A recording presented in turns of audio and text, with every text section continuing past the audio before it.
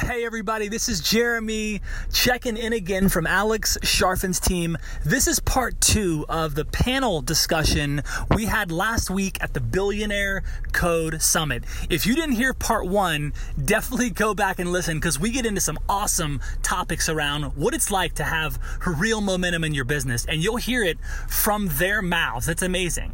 In this episode, they continue to talk about what it's like to begin to build a team and to get behind a team that begins to support this amazing company, and how these entrepreneurs start to get out of the way and really allow their teams to thrive and their companies to grow and scale. I think you're really going to love this episode.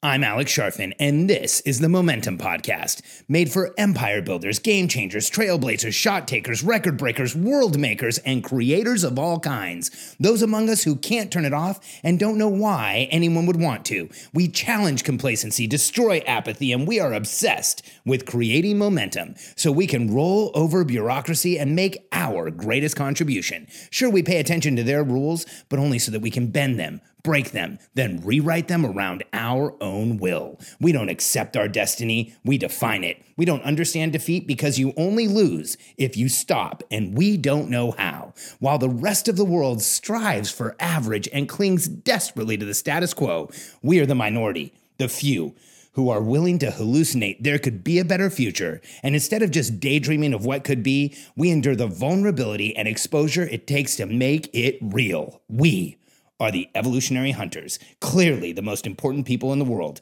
because entrepreneurs are the only source of consistent, positive human evolution, and we always will be. So up to this point, I feel like a lot of the innovation in my business has come from me. But what Alex was saying earlier is like, begins to come from the team. But like, the amount of innovation I've done, I have a hard time just envisioning that. So maybe one of you could speak to that. Yeah, I actually have a specific example from the last week. But so first of all, Alex has to beat it into all of our heads like you are totally replaceable. Like you think you're a special snowflake, like you're not. Which is a little ego hit maybe, but it's totally true. In the last week, one of the things we do is some of the clients we serve happen to cause a huge influx in our daily shipments out the door for about a week period of time. And when we started with the Cadence a year and a half ago, every time that happened, it broke our delivery, like beyond belief. It was the biggest problem we had when we started, and so we fixed it and got better, and then things grew and we broke delivery again, and we broke delivery 3 or 4 times now. But the last time this happened, it was so completely seamless that what work capacity that we put out in like a week and a half, a year and a half ago, happened before 2 p.m. in one afternoon with the same size team, by the way. We aren't adding a whole bunch of people to that division. They can just do like many times the amount of work, and almost the entirety of innovation that allowed that to happen came from the team that was actually implementing it. Like they are pure brilliant, and they're doing that process every day. And I have been surprised and blown away that as soon as you just let people know what the goals are and you let them know that they have permission to innovate and make our company better, they all have freaking brilliant ideas to do that. And I'm like, wow, I should have thought of that a long time ago. That's really, really good. But our company is so much better for creating a wider brain trust than just me. Yeah, this one has been huge for me because you'll actually really hurt your company if you think you're the only one who can come up with new ideas. Seriously, because you're not in the day, like ideally you're not in the day-to-day. So how are you going to know what needs to be fixed and what's the problems? Like, so what I've done is anybody who reports to me that if they ever come to me and they're like, man, we really struggled with this or whatever, I'm like, well, what do you think we should do? I never come up with an answer, like never. And then I'll give feedback on it. And I usually have better feedback than if I had to come up with a whole answer because I've got like a foundation to work with and I can just put like a cherry on top of that.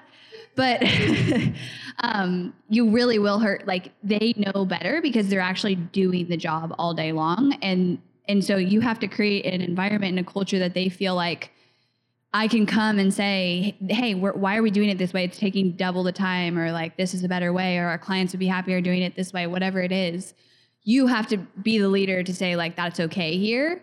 And then once you do, it's amazing. And so I've like beat that into my team of like, I've told my team, like, the only time I'll be mad is if we do something and you didn't tell me you thought it was going to be a bad idea, and you just like let it happen and you didn't speak up. And like, so I want that. And so I teach it to my leadership team too, is if someone's coming to you with an idea or a problem, don't solve it for them, because that's just like enabling it forever, that you're going to solve all the problems and come up with the solutions. And so that's like the rule. You have to come with an answer. And if they don't, I just ask them, well, what do you think we should do? And so now they're used to it. They've never come to me with a question without an answer.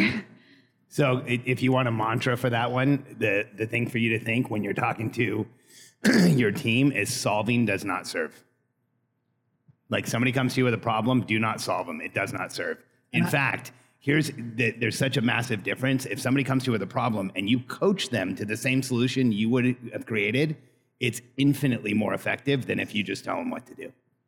So sorry, Daniel. Oh, and also to further answer your question, you created your business from nothing. Am I right? You didn't create it from nothing? No, his dad did it. Oh, okay. Well, you and your dad, somebody, most of us here, did you create your business from nothing? Yes. I always equate it as pushing a boulder up a cliff, and it's just like doing the impossible. And if you're in this room, you've gotten up there. and by the time you get up there, you're tired and you've lost all perspective, and the people coming into your team have a fresh perspective. So they're going to have fresh new ideas that are awesome. Yeah, no doubt. Let's throw the mic right over there. Gosh, I love this panel. I don't want it to end. Hey guys, could you just talk about what a normal day looks like for you now after you're out of the day today? Daniel's on Facebook all day. Oh, not anymore. I'm on a lot of team meetings.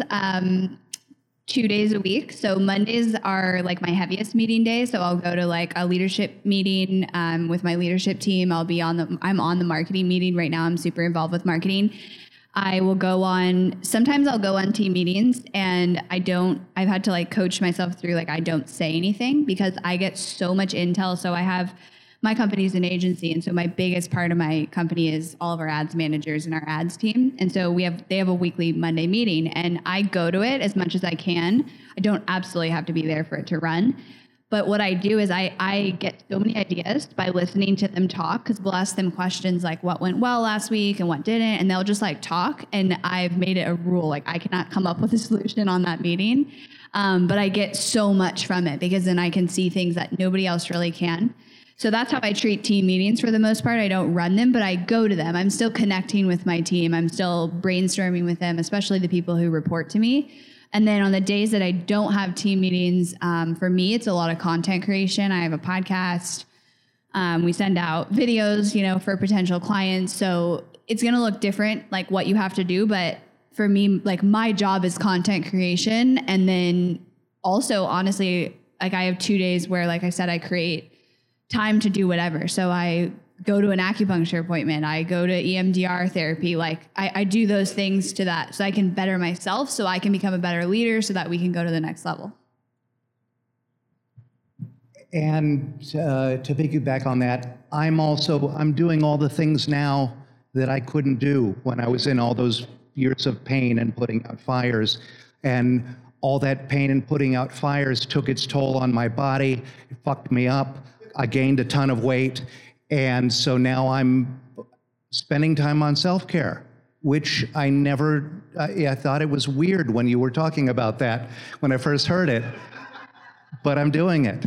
And doing all the other things that I didn't have time for, like living in the future and thinking about what's going to grow the movement and what's going to motivate our customers, and finally doing a podcast and really doing more of the high level thought about the future.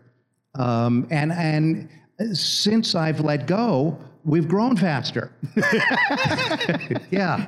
So that's my day is a lot of that. And I have a 4R duck, so I know what to do. Thanks to Iki wrote it for me. Alex, I can go till 4:15. I have no idea what time it is, but if you want to push it. 3:58. Yeah. But if we can go 15, that would be 4:15, awesome. yeah. Okay, good.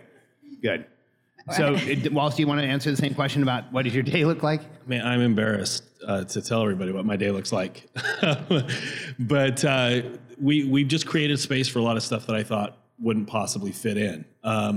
So for me, the things that have wedged in have been self-care items and have been chances to be with our kids. So really, my whole team shows up. We still work in like a brick and mortar office. We don't have a virtual team, but my whole team shows up at 8 a.m. I, by 8 a.m., have been to the gym and had breakfast and maybe sat in the sauna and maybe gone for a walk. Ashlyn and I have spent a little bit of time together. We've done daily planning. So as everybody's rolling in, I'm like getting my kids ready for school, and Ashlyn and I are dropping the kids off. And really the hard start for me to be engaged after all of that is our huddle we do at 9:45 a.m. So that really is my hard start at 9:45. So do the huddle. Any cadence meetings that we need to be part of. So for example, coming up on Monday, I've got a 9:45 huddle. We do a 10 a.m. weekly commit meeting. I do my 3 weekly one-on-ones on Monday, and that is all that I have scheduled for Monday, because I've been able to create space in the rest of that to do content creation, or just, if there's a project coming up, anything we're thinking about.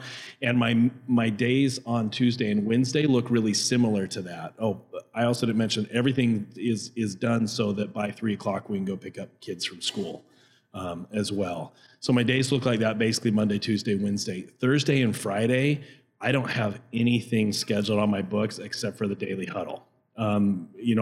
It's not that I don't work. I work. It's just we've created wide open space so that when something hits, when we have this huge project I now need to take up, I don't have to go, when in the world am I going to work on that? I know I have like a solid percentage, a solid 40% of my work week time cleared so that I can work on that.